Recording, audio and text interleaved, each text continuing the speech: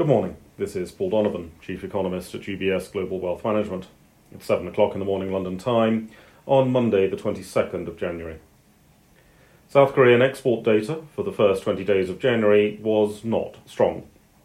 Adjusting for working day differences, there was a small increase in the volume of exports. This data should not be affected by events in the Red Sea. Exports record goods leaving Korea, of course. When they get to their destination is not relevant. While the enthusiasm for artificial intelligence is encouraging demand for certain technology products, consumers are still relatively cautious about spending money on goods, especially in Europe. There is also the adjustment to global trading patterns to contend with, as supply chains gradually become less complicated. There's no real table-pounding conclusion to draw from today's data, but it's a reminder that global trade is likely to decline as a share of the world economy again this year. Profit-led inflation is still under scrutiny. The US Federal Reserve's Beige Book made reference to consumer rebellion against price increase. An interview with US Federal Reserve President Barkin is also focusing on where pressure in margins is likely to occur. It's noticeable that certain narratives are still being spun in an attempt to shift the blame for price increases. Freight costs are in the news, and so even though these are close to irrelevant to consumer prices, some retailers will use them to shift the blame for price increases. Labour costs come up as a topic, with a strong tendency to point to rising wages, when wages are not the same thing as labour costs. And after so long a period when companies raised prices faster than wages, some rebalancing is to be expected at the expense of profits. In the United States, another Republican candidate for the presidential nomination has dropped out of the race. Markets don't really care at this stage.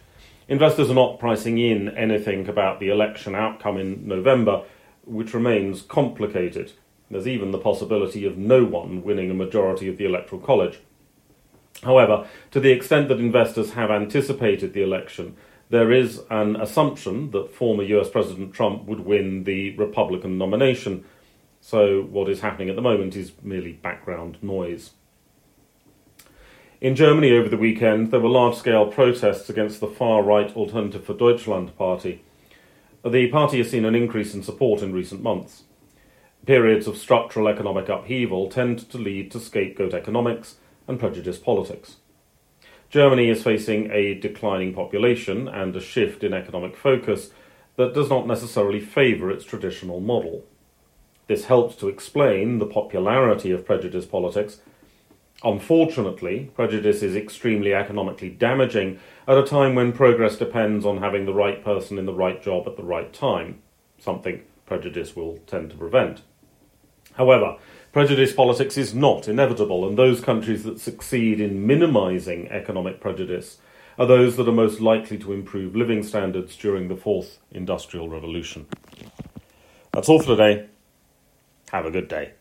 UBS Chief Investment Office's investment views are prepared and published by the global wealth management business of UBS AG or its affiliate, UBS. This material has no regard to the specific investment objectives, financial situation, or particular needs of any specific recipient and is published for informational purposes only. As a firm providing wealth management services to clients globally, UBS AG and its subsidiaries offer both investment advisory services and brokerage services. Investment advisory services and brokerage services are separate and distinct, differ in material ways, and are governed by different laws and separate arrangements. In the USA, UBS Financial Services Inc. is a subsidiary of UBS AG and a member of FINRA SIPC. For information, please visit our website at ubs.com/working with us. For a full legal disclaimer applicable to the independent investment views produced by UBS, please visit our website at ubs.com/CIO-disclaimer.